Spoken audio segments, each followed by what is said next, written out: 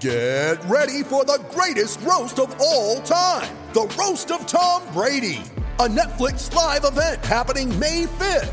Hosted by Kevin Hart, the 7-time world champion gets his cleats held to the fire by famous friends and frenemies on an unforgettable night where everything is fair game. Tune in on May 5th at 5 p.m. Pacific time for the Roast of Tom Brady, live only on Netflix. You ready? Showtime. On May 3rd, summer starts with The Fall Guy. Let's do it later. Let's drink a spicy margarita. Make some bad decisions. Yes! Audiences are falling in love with the most entertaining film of the year. Fall Guy. Fall Guy? Fall guy. That's what the poster said. See Ryan Gosling and Emily Blunt in the movie critics say exists to make you happy. Trying to make it out? Nope. Because I don't either. It's not what I'm into right now. What are you into? Talking. Yeah. The Fall Guy. Only in theaters May 3rd. Rated PG-13. This episode of Gators Breakdown is brought to you by MyBookie. MyBookie will match your first deposit by 50% all the way up to $1,000. Head to mybookie.ag and use promo code Gators to activate the offer. Bet, win, get paid at MyBookie.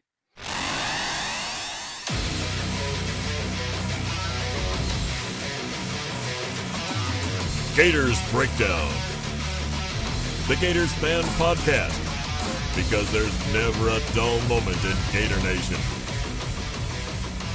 The Gators Breakdown podcast is ready to go. I am your host, David Waters, and you can find me on Twitter at GatorDave_SCC. Joining me on this episode is co-host Will Miles from his site readandreaction.com and on Twitter at WillMilesSEC. Will, man, it's been a while since we have seen a Gator dominating performance like that against an SEC team.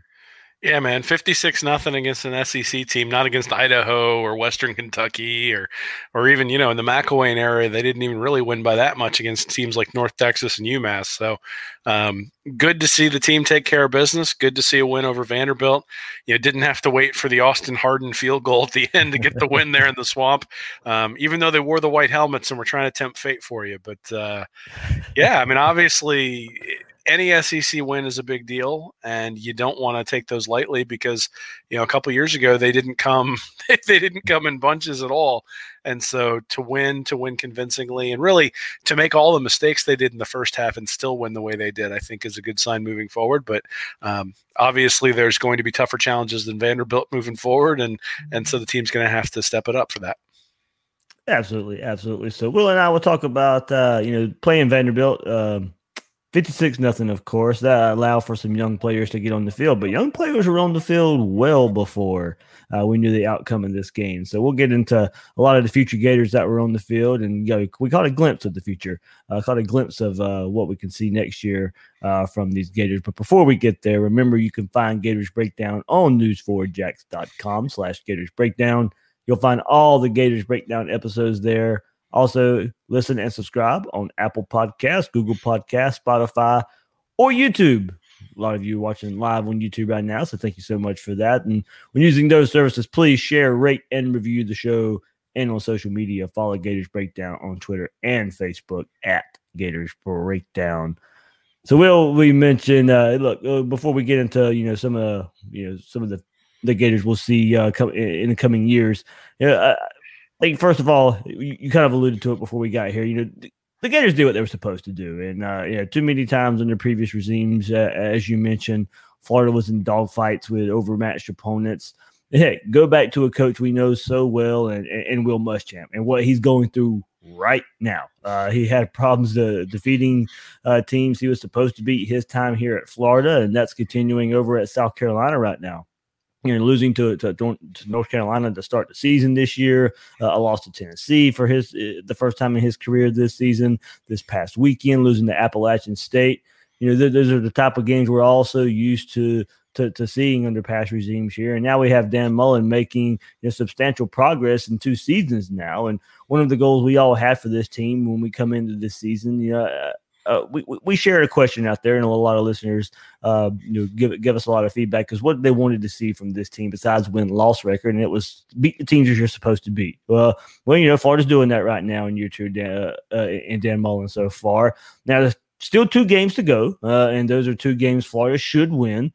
There was the bad loss to Missouri last season, and that's really the only game you can point to in Mullen's time where that can be labeled as a game. And getting defeated by a team that you were supposed to beat. Yeah, you can go to the Kentucky game a little bit, but seeing how the way Kentucky ended last season and what they were able to do last season, it's a lot more forgivable loss than what it looked like at the time. But Florida's come a long way from being in those close contested battles time and time again, or even losses with the likes of Georgia Southern, Florida Atlantic, Louisiana Lafayette, Vanderbilt, and more. And those teams that you mentioned as well. So it's good we see games where, especially at home, the fans are having fun, backup players are getting meaningful playing time, all because Florida's taking care of business the way they're supposed to. Yeah, well, last year coming off of the Missouri game, I remember watching the South Carolina game the next week, and the announcers were essentially talking about how Franks was just a stopgap at quarterback and that, Florida was ready to move on. And then all of a sudden he caught fire and Trask came in against Missouri, but then broke his foot during the week. So chances are we might have seen Kyle Trask last year otherwise. But obviously the team sort of turned it around at that point, right at the South Carolina game, coming off that Missouri loss. And I think there's two things here. One is that the team picked itself up on Saturday, not just from the standpoint of, not allowing the Georgia game to linger, though I think it maybe lingered a little bit with some of the early game mistakes, but the defense dominated the first half. They gave up 14 yards in the first quarter, 4 yards in the second quarter. And at the half, Florida dominated the yardage, 277-18. But the offense wasn't necessarily putting the ball in the end zone. And certainly, one of the touchdowns came after a turnover. And, they were averaging 6 yards a play. So it wasn't like they were doing terribly, but it was still sort of dink and dunk, go down the field. And then in the third quarter, they just exploded, 24 yards a play. They only had 9 plays, but they scored 28 points and just completely salted the game away. I mean, it's been a long time. I remember watching when I was there at Florida, watching Spurrier's teams against South Carolina and Vanderbilt. You didn't even if you weren't going to the game, you really didn't even need to tune in past the first quarter because it was already 48-0 or something at the half. And it wasn't quite like that because it was only 14-0 here. But like you said, in that third quarter, they just pulled away, and it was clear that the talent differential between Florida and Vanderbilt is significant, especially with Vanderbilt having to play their backup quarterback. And that wasn't necessarily the case last year. The game at Vanderbilt last year was close, and Franks had to sort of bring Florida back in the second half. And there was no point in this game where anybody thought that Florida was in any danger of losing the game. It was more a question of whether the score was going to be ugly or whether they were eventually going to put it together. And they put it together in that third quarter and, give us a lot of good things to talk about. Yeah. Well, I said it on yesterday's podcast. Of course, recency bias plays a part here, and you just mentioned Spurrier's teams and all that. But, man, I'm telling you, I don't remember a dominant quarter as I saw that third quarter versus Vanderbilt. Offense, defense, and I'll go back to some of the stats again in case people missed it. Every play resulted in a first down or a touchdown. Every offensive play was ran on first down. It was ridiculous the way they came out after halftime. And, credit to Von Grimes for turning a small hitch play into a big 66-yard gain. But then, Trask did some good things of having to step up into the pocket and find Tyree Cleveland and then find Kyle Pitts on the next play. It was as dominant as a quarter as I've ever seen from Florida football. Yeah, I think recency bias maybe gets you a little bit. I would say that the night that Tebow won the Heisman Trophy basically against South Carolina was probably one that was that dominant. I bet you can probably pick out a couple of games that they played where they were that dominant that season in 2008. And hell, the game against Cincinnati in 2009, they just absolutely completely blitzed the Bearcats. I think one of the things was it was a little bit unexpected to see the third quarter go that way just because it was such a slog in the first half. They were driving up and down the field, but couldn't actually put the ball in the end zone. You figured, and really, if you think about the way the offense has operated the last 3 or 4 weeks, it's kind of been the way it was. Against LSU, they were able to put the ball in continuously into the end zone, but at the same time, it was still these long 75-yard drives. They weren't hitting giant big plays. And, they come right out in the half. First play, Grimes, 66 yards, touchdown. And then, they hit a couple of big plays and end up with a touchdown on their next drive as well. You get the fumble that Grenard picks up and takes the other way. It was just explosive play after explosive play after explosive play. And, they had 8 explosive plays for 255 yards. So, obviously putting together some pretty significant, momentum on offense, really being able to hit those big plays and not just rely on driving the ball down the field 8 yards at a time. And I think that's a big deal for the offense. They have to hit big plays to be successful. And again, it sort of felt a little bit like the Florida State game last year, the Michigan game last year, where where Florida was clearly the better team in those games when you watch the first half. But it's like 13-6 or 10-7 or something like that at halftime. You're just like, what's going on? And then Florida took control and dominated in the second half. And obviously it was bam, bam, bam, all explosive plays. But again, I think you can go back to 2008. I think you could probably also go back to that Florida State game last year. I mean, in the second half, they drove the opening kickoff of the second half right down the field, score a touchdown, never looked back, had the big play to Van Jefferson. DeAndre Francois couldn't really get anything going, had the strip sack by, I think it was Polite, that led to another touchdown. So they've had a few of those under Mullen. I think one of the interesting things is in the article that I had, I talked about, I think it was McElwain had 3 games in his 3 years where they scored 40-plus points, and this is now Mullen's 8th game where they scored 40-plus points. So clearly he's doing something on the offensive side of the ball that's significant. It's one of those things where, if they had the kind of dominant defenses that Florida had with Jared Davis and Anzalone and all those sorts of guys, this would be a truly dominant team. They don't have those guys up front, but hey, hopefully they're going to get a few of those guys. And with Mullen calling the plays, I think we would be pretty confident that the offense is going to be successful. Yeah, I got some more stats too later on we'll get into of kind of the turnaround after this Vanderbilt game and what Kyle Trask is doing this year as far as the quarterback position goes. So, Will, it was a nice preview to see production from players that we'll see and expect big things from next season and in the years to come. We got to see a glimpse of the future on the offensive line and on the defensive side of the ball. Ethan White probably wouldn't have started at right guard if Brett Hagee was healthy, but there he was and played well with Richard Garage at the left guard spot as well. We actually got to see some mobility out of that right guard spot in comparison to what Chris Blythe was struggling with there for most of the season. We've seen what Garage can do for most of this season. And there's a question of whether, we'll see him at guard or left tackle next season. But for now, there could be a combination of Garage, Hagee, and White in the middle of this offensive line next year. And after what we saw against Vanderbilt, a good jumping off point, a good starting point there for the what we can see coming up in the interior of the offensive line. Yeah, I mean, it wasn't a disaster, which is sometimes what will happen if you bring in a true freshman. You get missed assignments, you get guys hit. I mean, heck, just look at Vanderbilt.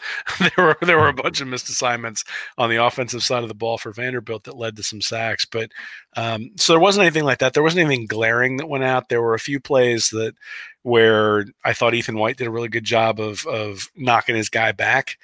There were also a couple of plays where I thought Garage did a really nice job of pulling around the edge and sealing. In particular, there was a 3rd and 2 where Trask kept the ball on a QB draw.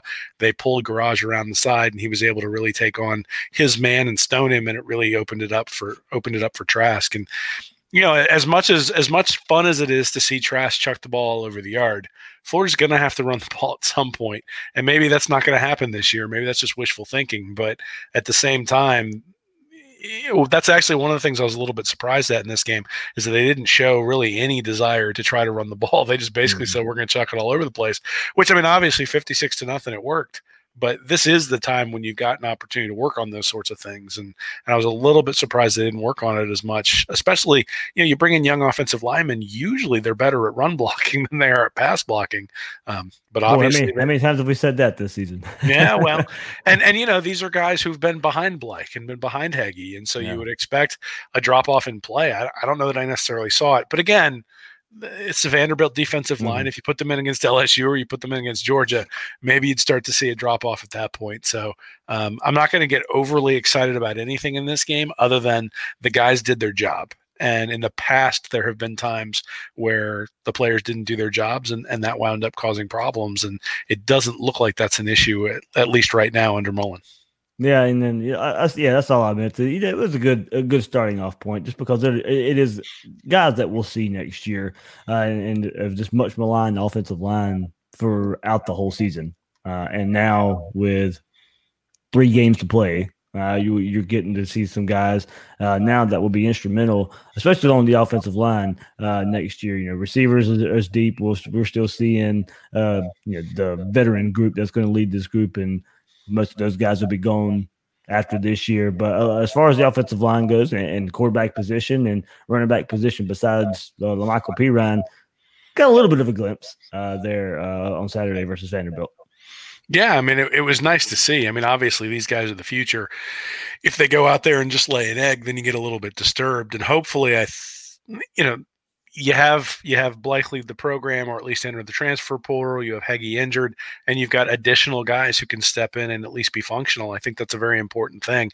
And I mean, more than functional, I think Ethan White played very, very well. I don't. Again, it's a question of how good is Vanderbilt, but still, I mean, you're playing an SEC opponent. This isn't playing Towson. This isn't playing UT Martin. It's playing a Power 5 opponent in the SEC.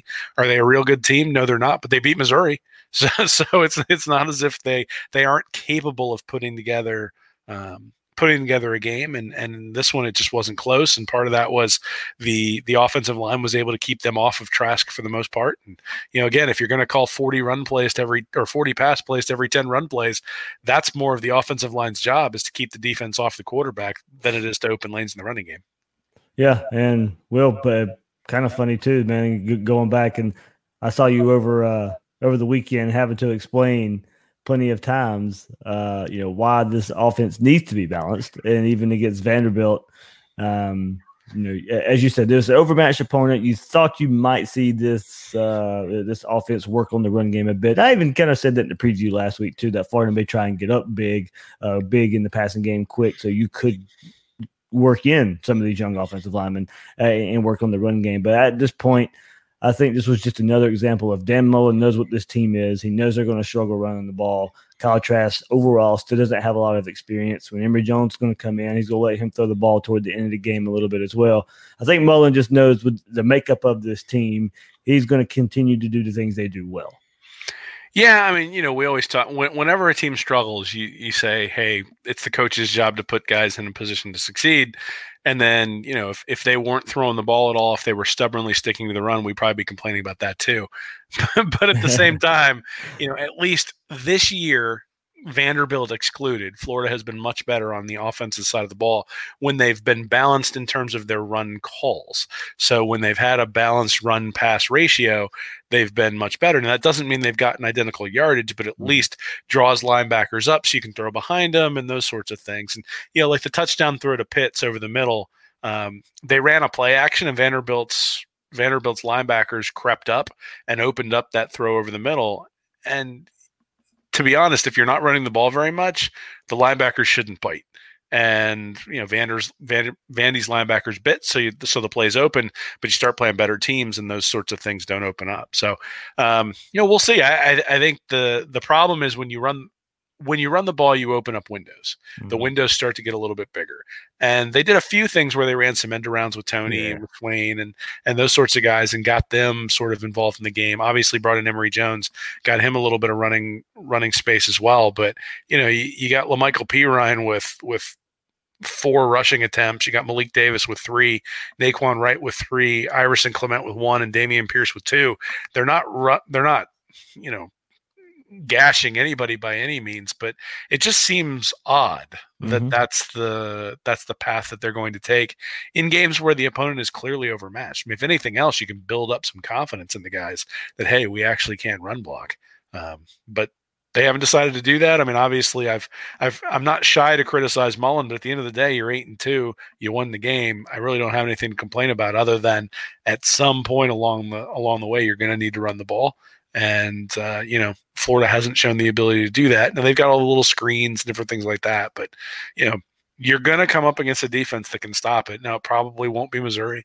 It probably won't be Florida State. But in a bowl game, if you play a team that's, high quality, you may run into somebody. And the question will be, are they going to be able to run the ball or to run out the clock at the end of the game when you have a lead? So I think there's some Like, I think there's value to testing that in a game against an overmatched opponent, but yeah, you won 56-0. I'm not going to get too mad about it. All right, we'll move to the other side of the ball a little bit here, Will. And, pressuring opponents into mistakes has been pretty much the calling card for this Gators 2019 defense. And, that statement's backed up by Florida's 21 takeaways this season, which, ranked tied for third nationally. Their 47 takeaways since the start of last season, when Dan Mullen and Todd Grantham came in, are tied for the most with Syracuse and Utah State at 47 apiece there. So Florida, Syracuse, Utah State up there and causing turnovers the last two seasons. And against an overmatched offense led by quarterback Deuce Wallace from Vanderbilt, Florida, once again, will finally good to see this come back around, was able to create havoc. And man, Mamu Diabate led the charge in getting to the quarterback and did so 3 times. Will, Mullen in his Monday press conference praised Diabate for worrying about the plays that you're on the field for. He was saying that in relation to Diabate being named SEC Freshman of the Week, and he only played 19 snaps in the game. 19 snaps and 3 sacks. So, that's a good example of playing well when given the chance and not worrying about the snap count, not being so selfish out there and just making the most of your opportunity. Well, man, you look at him and this is one guy I think, we pinpointed last recruiting cycle. We talked a lot about Mamu Diabate. He was an early enrollee what he was able to do early on. He's so fast, and it definitely helps against a team like Vanderbilt, who has trouble keeping up with top tier, top end SEC players. And look, they didn't even block him at times, so that's going to make it a whole lot easier when you're as fast as Diabate is to get back there in the backfield. But he's starting to show flashes. He's got some good playing time the last couple games. Showed some flashes against Georgia as well, and he's usually really using his speed to get around on the field and through the opposing offensive line. Yeah, I mean, I think anybody who watched the game was impressed with Diabate, though I would say, again, the fact that he wasn't blocked on 2 of his sacks. I mean, he did what he was supposed to do, but the protections that, and in fact, on the one that was returned for a touchdown, the color guy was actually, indicating that the quarterback had rolled his blocking over to the right-hand side, and he was accountable for the guy coming off the edge and then didn't pay any attention to the guy coming off the edge. And I mean, so that's really a Vanderbilt turnover, but at the same time, you got to make the play when you get the opportunity, and Diabate did that. I'd say the guy I was really impressed with was James Houston. Yeah. So, he's just a sophomore and 8 tackles, 4 solo, 1.5 tackles for loss, had a quarterback hurry. So, we make a big deal about the defensive linemen who are leaving, Zuniga and Grenard obviously graduating, but at the same time, you've got David Reese who's going to be graduating as well. And so who's going to be the guy who steps into the middle and starts showing out in that capacity and starts being sort of the leader in the middle of the defense? And I think Houston sort of took a step forward to be able to do that. And then, I thought it was also good. Tadaro Slayton had 6 tackles. He's somebody who struggled at times this year, struggled really sort of getting off the ball. He's been pancaked a few times in some of the games against the big boys. So I think it's a good thing to see him get some playing time and to see him start participating in getting some tackles. And 2 weeks in a row, too, Will, against some pretty good running backs and, teams that would want to run the ball. Yeah. Well, I mean, and you got Chatfield and Bogle and Carter, and those guys were all getting playing time. And then you combine that with Grenard and Schuler and and the guys they've had out there normally. And the defensive line, I think, is starting to get a little bit more depth. I think I mentioned maybe a week or 2 ago that I was impressed with Zachary Carter at the end of the South Carolina game. In the second half, I thought he played really well. And so I think you're starting to see some development for those guys on the defensive line. Now, are they as explosive as Grenard and Zuniga? No. But, if Diabate takes a step forward, if Bogle takes a step forward this offseason, the fact that they're getting some playing time, and even Lloyd Summerall was in the game this weekend. So, these guys are starting to get some playing time, starting to get some experience, and they're going to be needed because next year a lot of guys on the defensive side of the ball are going to be gone, and that experience is going to be important. And I'm glad you brought up, those guys that play inside on the defensive line too, because they are getting better, as you mentioned, especially Tadaro Slayton, some guy who's been much maligned, the last 2 seasons, someone who we've just been waiting to step up. And, as you said, the last couple of weeks you team those guys with, hey, look, a lot of people out there are very high on Gervin Dexter and, the potential of what he can bring to the table. And, by all at least Gator measures and looking at it with some orange and blue glasses, probably should be a 5-star when you look at it. And if you want to put a number recruiting service on him, but man, Will, I mean, if he can live up to his potential and what you're seeing right now with the last couple of games, at least in run stopping for this defense, I mean, you're right. There are some things to look forward to on the inside of this defensive line as well. Yeah, well, I'm not the first one to mention it, but the attrition that Florida's seen in the recruiting classes and transfers and dismissals and all that sort of stuff plays a role where, they're going to have to hit on a higher percentage of these guys who are big time recruits. And, the fact that we're starting to see some flashes from Carter, that we're starting to see some flashes from Slayton. And for Slayton in particular, I mean, the guy was an offensive lineman. That's what he was actually recruited as, or he was recruited as a defensive lineman, but he played offensive line. That was how he was ranked. So, sometimes it takes a little while for the light to go on for those guys. And hopefully this is sort of an indication that that's happening. But, yeah, I mean, they're going to have to hit on everybody, right? Cox has to be good when he comes in. Yeah. Dexter's going to have to be good when he comes in because there are going to be some significant holes. I mean, we asked the question, could the defense be as good this year with Ja'Kai Polite leaving? And the answer has been that Grenard, when he's been healthy, has been just as good as Polite. At the same time, they don't have those 12 sacks from Polite. And when Zuniga and Grenard have gone down, there hasn't been anybody who's really been able to step in and replace them, particularly against LSU and in some respects against Georgia. So, yeah, I think some of the guys are starting to show that they can be solid contributors, but they do need that guy who's able to really get around the edge on a consistent basis and is difficult to block. And maybe that's Diabate, maybe it's somebody like James Houston coming from the linebacker position, or maybe it's Brenton Cox or Gervon Dexter, one of the guys who's not necessarily playing right now. But that's sort of the last thing they're going to have to add. And if Diabate's starting to show that, then that's a great sign, obviously. Absolutely, Will. And we know just how important it is, as you just said, the pressure and what that means for Florida. And that was ramped up this game. It produced 6 sacks. Florida's 35 sacks on the season, 2 shy of last year's total. So, of course, that sack number keeps going up. They're good for 8th in college football right now.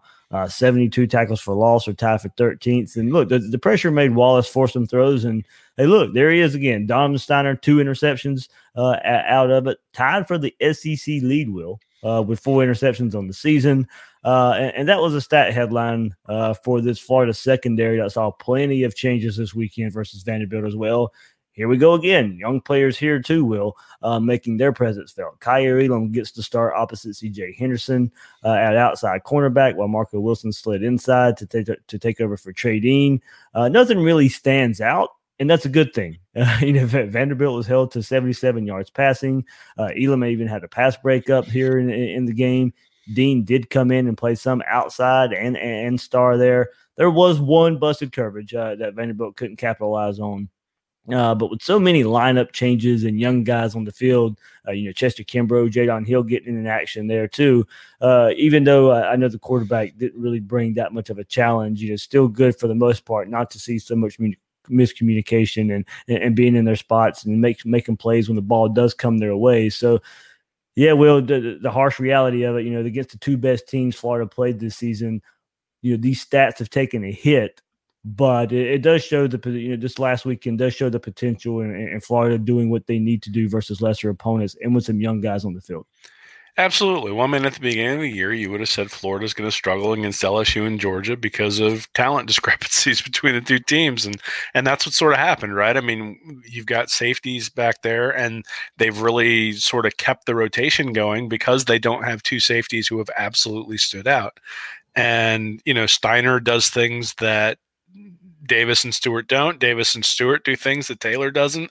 And so the reality is that they have to rotate them just like you rotate running backs or just like you rotate linebackers or whoever. And that's sort of been what Grantham's had to do. So I think, the 6 sacks become very, very significant when you start talking about how the secondary is playing, right? I mean, so you get the 6 sacks, you've got a bunch of tackles for loss, you've got 4 quarterback hurries. And at the end of the day, if you're getting to the quarterback and putting him under duress, then the defensive backs are always going to look better. And if you want to pinpoint, I think the defensive back struggled against Georgia, but part of that was they couldn't get any pressure on Fromm. And, I know a lot of people sort of made a big deal about the fact that they were really manning up against the wide receivers for Vanderbilt. Well, part of that is that you can man up against guys who aren't quite as gifted. And the other part is that if you're getting to the quarterback, you don't have to hold. You don't have to stay in coverage for near as long as you do if you can't get to the quarterback. And if you go one-on-one with somebody and can't get to the quarterback, somebody's going to be open. So, it's all sort of a systemic thing, right? I mean, you get pressure on the quarterback. It makes the DBs look better. The DBs play well. It gives the defensive line more time to get to the quarterback.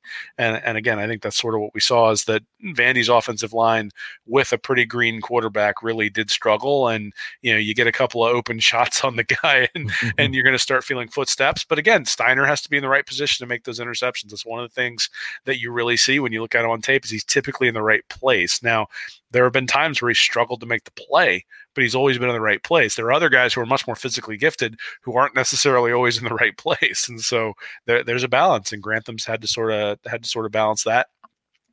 And then you factor in guys like Elam and Kimbrough and Hill and all those sorts of guys getting in and getting experience. They've sort of gotten in all year, but this is the first time that they've actually used Kaiir Elam in a way that allowed them to do something specific with their defense. So, I think it's a good thing that they're able to do that, and certainly is a promising sign that those guys are getting in and performing. Yeah, absolutely there. So got some more in this episode, but before we get there, you're the type of fan that knows football so well that you could choose any game and call it. Well, MyBookie is the place for you because they let you turn all your sports knowledge into cash in your wallet.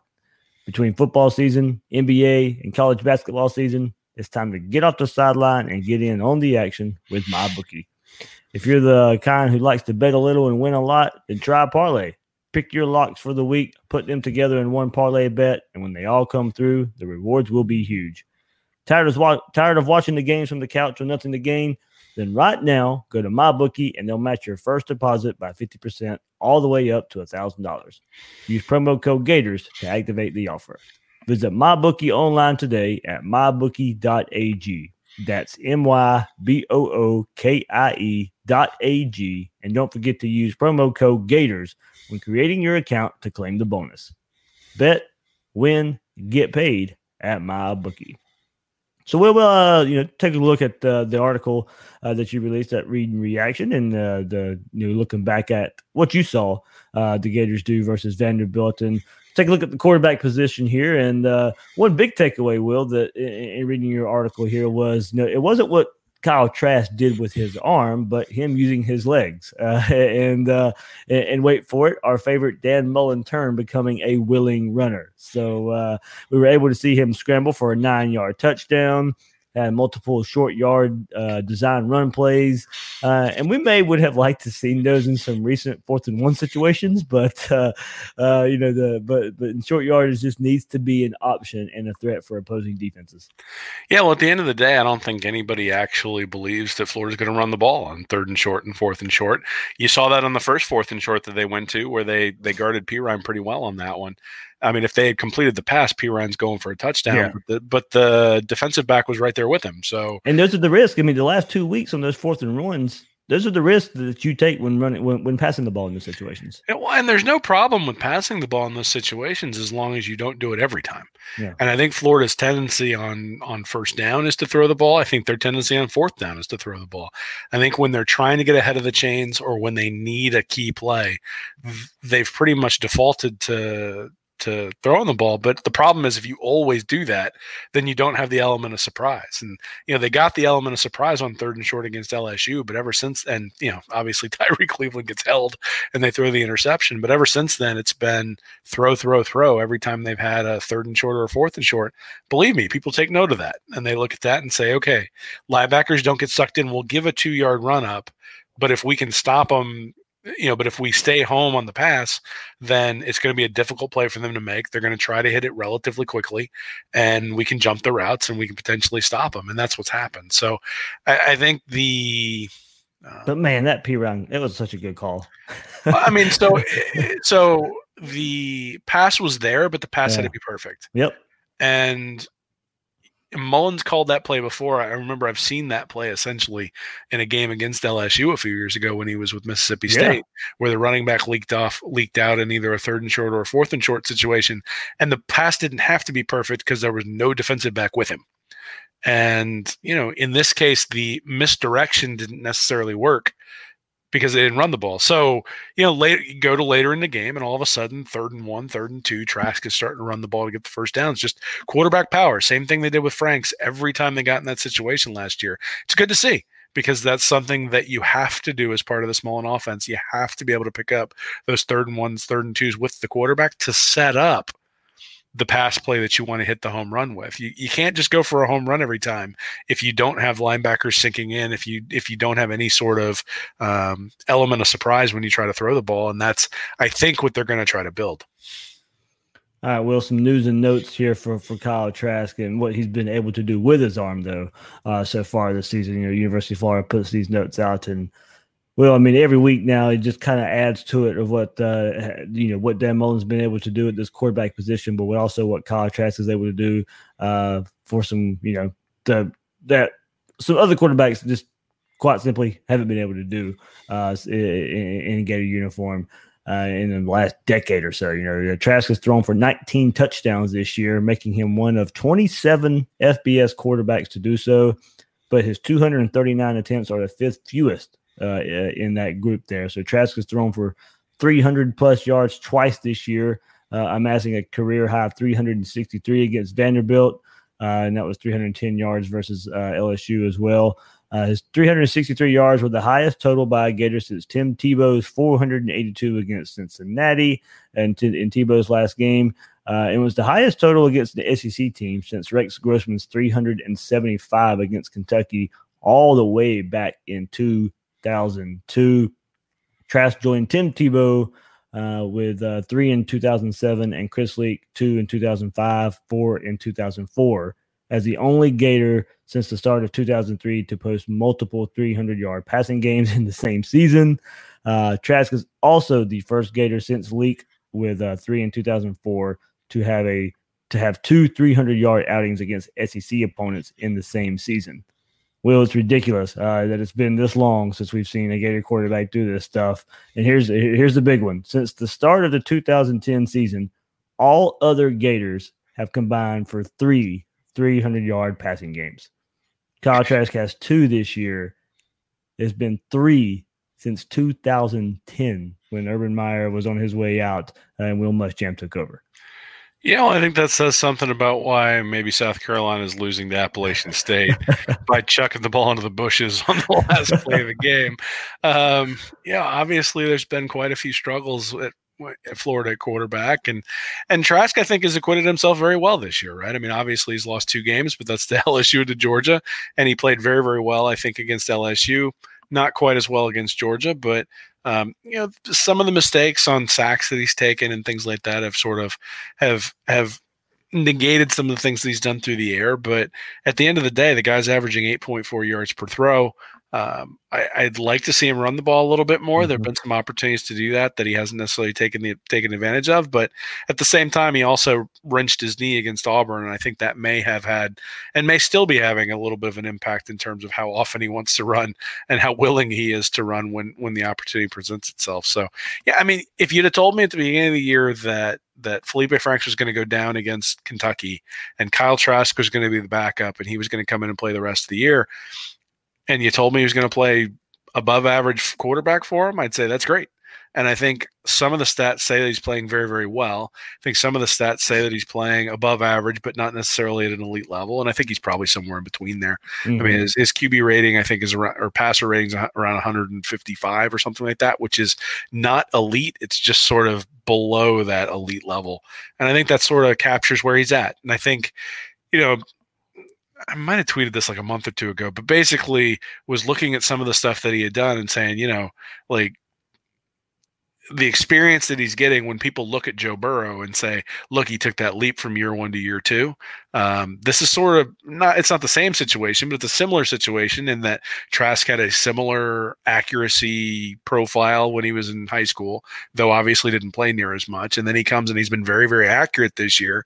And he's thrown, like I said, 8.4 yards per throw. It's conceivable that he can take another step forward with all the experience that he's getting. So, I don't want to say he's going to be Burrow because I'm not sure anybody's going to be Burrow, but I think there's reason to believe that Trask is just going to get better as he continues to play. Yeah, I mean, different offenses play a part in that too, of course, as well. So, like, as you said, hopefully another step up next year with just more experience being out there on the field as well. One more feather in Dan Mullen's cap here, kind of continue some of these stats there. If you throw Felipe Franks and Emory Jones into the mix and combine their stats with Trask in some of the games this year, the Gators have 5 300-yard passing games in a season for the first time since 2002. It's also the first time since 2001 that 4 of those games come against SEC opponents. So we'll just, not necessarily giving Trask all the credit there, but, Felipe Franks, Emory Jones, Kyle Trask, that's just one more feather in Dan Mullen's cap. Yeah, it's interesting because it hasn't really translated into as many points as it did last year. Yeah. So, you think about what Florida did last year. So this year, Florida's averaging 33.3 points per game. Last year, they averaged 35 points per game. But some of those big points have been Vanderbilt and UT Martin and Towson and things like that. Up until this week, this wasn't something where I thought it was an explosive offense as opposed to what it was last year. But then you go back and think about what it was last year. It wasn't really explosive until that South Carolina game. In fact, against Georgia and Missouri, everybody wanted a different quarterback, and rightly so because Franks didn't play very well in those games. But so the offense didn't become explosive till the latter third of the season. Hopefully that's the sign that we're seeing here. But, there've been a lot of turnovers and a lot of mistakes that are kind of uncharacteristic of Mullen offenses this year. But from a pure volume standpoint, in terms of putting up yardage and putting up a lot of it, they've obviously been very, very good this year. Yeah. So we're talking about players now and that will be making it. Kyle Trask, Felipe Franks, and Emory Jones, however that quarterback situation works out, and a lot of the freshmen and young guys, sophomores that we talked about here. The season's winding down a little bit, and only 2 more games, and this is a chance to kind of enjoy these seniors these Gators have this year. Especially this receiver core. We just talked about this passing game and how much these guys are getting involved, but Florida's going to miss Swain and Hammond and Van Jefferson and that Tyree Cleveland, that group who's been around for so long, have been through so much, had to go through some ugly football, now reaping their rewards, and all these stats that I just threw out there. I don't think this group of receivers. Of course, we all go back to Spurrier's receivers and Myers receivers and all just the litany of all Americans and all SEC type of players there that came with those 2 regimes. But, I think when it's all said and done, Gator Nation's going to look back at this group and, as I said, just look at everything they've been through and how they've been able to win games now these past 2 years and, really give kudos to what these guys have been able to bring to the table. Absolutely. You mentioned Swain and Hammond. You obviously have Van Jefferson, who hasn't been here for his entire career, but has sort of made a mark in the program. Somebody like Tyree Cleveland, who has really accepted the role that he has with Jefferson and Grimes coming in. And, Cleveland has, and all these guys have had to share reps, have had to share different positions. I think Mullen said that in the post-game presser right after the game against Vanderbilt, that the 2 team captains play the same position, and they're both so not only are they both wide receivers, but they play the same position, and that's a really rare thing that you would have that because those guys are typically competing with each other, and they have a friendly agreement. One will start one game, and one will start the next game. Well, particularly at wide receiver, where a lot of times those guys have reputations for being divas. Hadn't even been a hint of that this year, and it's one of the things that I think sort of marks.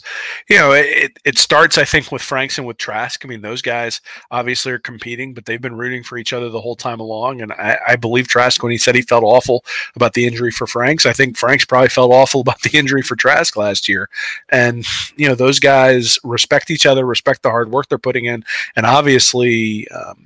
Frank's got a lot better under Mullen's tutelage than when he was with McElwain, but Trask has as well, because you can see how much better he's gotten and how prepared he was to be the number one quarterback when he came in. So, I think a lot of that is attributable to sort of the culture of the team. And I think the culture of the team really sort of gets its, this is a team that was really, really bad 2 years ago. And somehow from that, these guys have really become leaders. And I think you see that in the way the wide receivers sort of set the tone for that. Yeah, and I'm glad you mentioned how improved Franks and Trask are as well. But even as receivers, and going back to them, because look, if you would have told me, before last year, Hammond and Swain would have turned into quality playmakers and guys they could count on every game to go do something and even breakaway plays. I had no idea Swain had the ability to do some of the things that he did. You could go back and watch high school film. A lot of guys can do that in high school. But from what we saw with his production under Jim McElwain, I was like, okay, maybe it's just not going to happen. But being able to see some of the big plays that Hammond and Swain have been able to take part in the last couple of years, kudos to this staff. But the season's winding down, and I just these next two games and plus the bowl game, we just kind of want Gator Nation to take note of what we see from this receiver core before we don't see him next year. Yeah, absolutely. I mean, I think again, it's symbiotic, right? The quarterback has to deliver the ball on time and in a good place where the wide receiver can run with it. And Franks wasn't necessarily, when he was playing, somebody who spread the ball around. So I do think we've seen a lot more from some of these guys, probably because Trask's in there. And I mentioned a couple of weeks ago, he's probably a better pure passer than Franks is. Whether he's a better quarterback, I think they each have different sets of skills that they bring to the table. But I think that has allowed guys like Hammond and Swain to shine a little bit, maybe in a way they wouldn't have. I think when you're also talking about seniors, you got to talk about Nick Buchanan at center. Mm-hmm. Obviously the offensive line last year towards the end of the year was a really good unit. Buchanan was part of that. I don't know that he's necessarily taken a step back. I think he's just been surrounded by guys who have a lot less experience. And, there's a lot of talk about how the offensive line needs an awful lot of work, but we haven't seen any sort of missed snaps, even with different quarterbacks coming in and out. And, from the standpoint of, I don't know that, the game against Auburn, I think, is a good example. The pressure has tended to come from the outside, or has tended to come from missed assignments. It hasn't come from, Buchanan getting bullied and getting pushed back into the pocket, at least not very often. So, a very solid player. I don't think anybody's going to be, you're not going to mistake him for an all-pro center in the NFL. But again, you talk about guys who step in. I mean, they had McCoy back there at center 2 years ago. Buchanan steps in last year and really becomes part of that offensive line last year, and has probably been the glue that's kept the offensive line together this year as they've struggled. Yeah, so we'll have to do this again too for the defense, because of what Jabari Zuniga went through, and C.J. Henderson and Marco Wilson, not seniors, but those guys are probably not going to be back either. And what those guys have went through this year with all the injuries and last year, all that good stuff too. But especially when the season wraps up, we'll take a look at some more of these guys. But one more thing kind of coming from this past week, Emory Jones to Copeland and that 37-yard pass. I mean, man, what a pretty pass from Emory Jones there to Copeland, and paired with Tony some plays as well. And I mentioned something like that in the preseason, but man, give me more of something like some Emory Jones and Kadarius Toney in the backfield to maybe jumpstart this run game in times when it's, we talked about the struggles of the run game.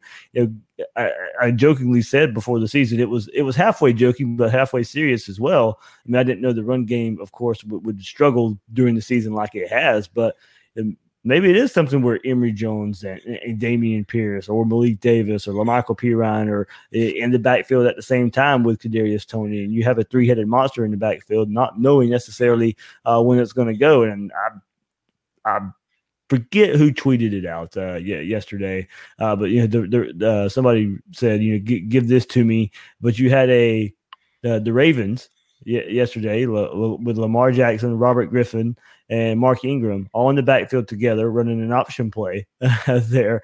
Somebody, Gator fan tweeted that out and said, "Give me that with Emory, Toney, and Damian Pierce." And man, for Mullen, with the season winding down, if you could do something like that, and we saw maybe a glimpse of it with Emory and Toney against Vanderbilt, maybe it's something you can figure out late in the season. Maybe. I mean, you got to sort of put him in when there's more than 4 minutes left to really see what kind of stuff you're going to see. That was one of the weird things in the game. You wondered exactly why Trask was still in there, up 49-0 with like 8 minutes left or whatever it was in the fourth quarter. But hey, maybe he needs experience, or maybe Mullen didn't like the yelling match that he had with Mason last year and wanted to make sure he knew that. I don't necessarily know, but I would say anytime you can get the ball in your playmakers' hands, you want to do it. And one of the things that I think they've struggled with a little bit, particularly with Tony, is that because he's not a traditional wide receiver, because he's not a traditional running back, they've struggled with exactly how to get him the ball. And maybe, we saw a lot coming into the Michigan game last year where Florida had put some very specific things in for Michigan. Obviously, Mullen, I think, is a very good game planner, and so he had things for that game specifically in there. That's probably where you're going to see stuff where there's specific Emory Jones, Kadarius Toney packages. I don't expect us to see that against Missouri or Florida State, but hey, maybe they'll pull that out. I don't foresee them pulling out packages that they weren't willing to at least test out against somebody like Vanderbilt for games against Missouri and Florida State. I think at this point, it's Florida's offense is what it is. I've been a little bit surprised they haven't gone with two running backs more often. Yeah. I've been a little bit surprised we haven't seen a quarterback pitch or a tight end pitch up the middle at all. There's portions of the offense that are missing. Some of that is because the offensive line has struggled. Some of that is because of the skill they have on the outside. And the reality is that when you can throw a slant to Swain that gets taken 65 yards to the house, throwing a swing pass out to Kadarius Toney and have him dance around to gain 8 yards isn't quite as attractive. So, I still think that they need to get the ball to him more often. I don't think that's enough touches. I mean, the fact that Toney's your leading rusher, I think it's impressive from Tony's perspective, but bad overall for the team's perspective, unless you're going to give him 14 carries. And he hasn't really shown that he can carry that workload. But again, when they've given Toney the ball in the past over the last 2 years, the offense has scored. And, part of that is because he runs the ball. Part of it is because every time he touches the ball, it's usually like a 6 to 8 yard gain, and sometimes more than that. And they clearly focused on getting him the ball against Miami. So the fact that he's back the last two games, they haven't really isolated him yet. It's been a bit of a surprise. But like I said, a lot of weapons out there, and Mullen has to find a way to keep everybody happy. All right, quickly, Will. Of course, some injury notes ahead of the Missouri game. It looked very bad for Brad Stewart last week with the way he went out, but Mullen did say in his Monday press conference that the injury isn't that serious. They look for him to play against Missouri on Saturday, and also Jabari Zuniga, Brett Heggie look to be available as well for the game this Saturday. Will, that looks right now to be a high of 50 degrees for a noon kickoff at Missouri. And look, 50 degrees, not really all that cold, but when you really aren't used to it, you out there in Philadelphia, Will, you're kind of laughing about that. But being down here in Florida, and these kids, these players haven't necessarily been able to practice in it. The game kicks off. It'll be 11 a.m. over there in Missouri, so you're probably looking at like a high 40s when the game kicks off, something the team's not really going to be used to. One of those lazy noon kickoffs. But, Will, it is time to get this Missouri this Missouri blanket off of Florida. We all kind of circled this game going into the season, not because it was LSU hype or LSU or Georgia hype. It's just because Missouri just seems to always find a way to give Florida some trouble. I got to be honest. If Florida can't get up for this one, they got a real issue. They've been embarrassed by Missouri the last 2 years. Not just beaten, they've been embarrassed, right? I mean, the loss last year obviously was embarrassing, but the loss 2 years against Missouri, I mean, there were plays where the defensive backs didn't really look like they cared, and they were getting beat downfield. You had Malik Zaire in there running the ball, and McElwain had just been fired, and they came out and looked listless. They've really been stomped by Missouri the last 2 years, and you figure that those guys have to take it personally in some capacity that's happened to them. And I just brought up all these seniors and lauding them. I mean, look, you got to be tired of losing to these guys.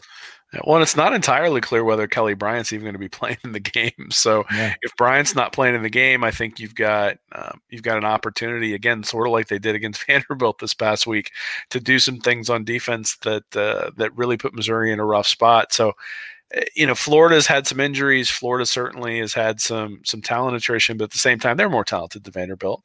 And I think they're more talented at the quarterback position. And that maybe is the difference between this year and the last couple of years. I mean, Drew Lock, he got drafted for a reason. He's a very good quarterback. He struggled his first year at Missouri, but the last two, he was really an excellent quarterback. And those types of quarterbacks have been able to take advantage of Grantham's defenses.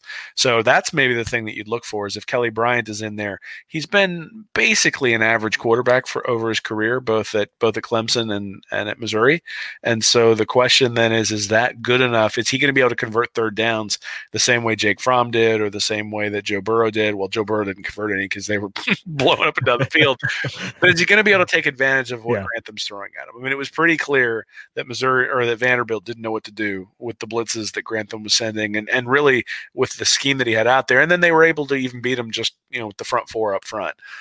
If they can beat Missouri with their front four and get pressure, then I don't care who the quarterback is for Missouri, he's going to struggle. But if it's not Bryant, if it's their backup, they're gonna have a rough time, and Florida should win easily, assuming that they wake up and come prepared to play. And that's always the thing, right? The 11 a.m. start, the noon games tend to be places where you get upsets. And you already mentioned the cold, and 50 ain't cold, buddy, but but it's colder. So, but at the end of the day, that can't be an excuse. Every 2 years, you got to go up to Columbia and play a game. Yeah. It's almost always going to be in November. At some point, Florida has to win these games, and wear a sweatshirt or wear some Under Armour and put some heaters on the sideline and go out there and kick somebody's butt.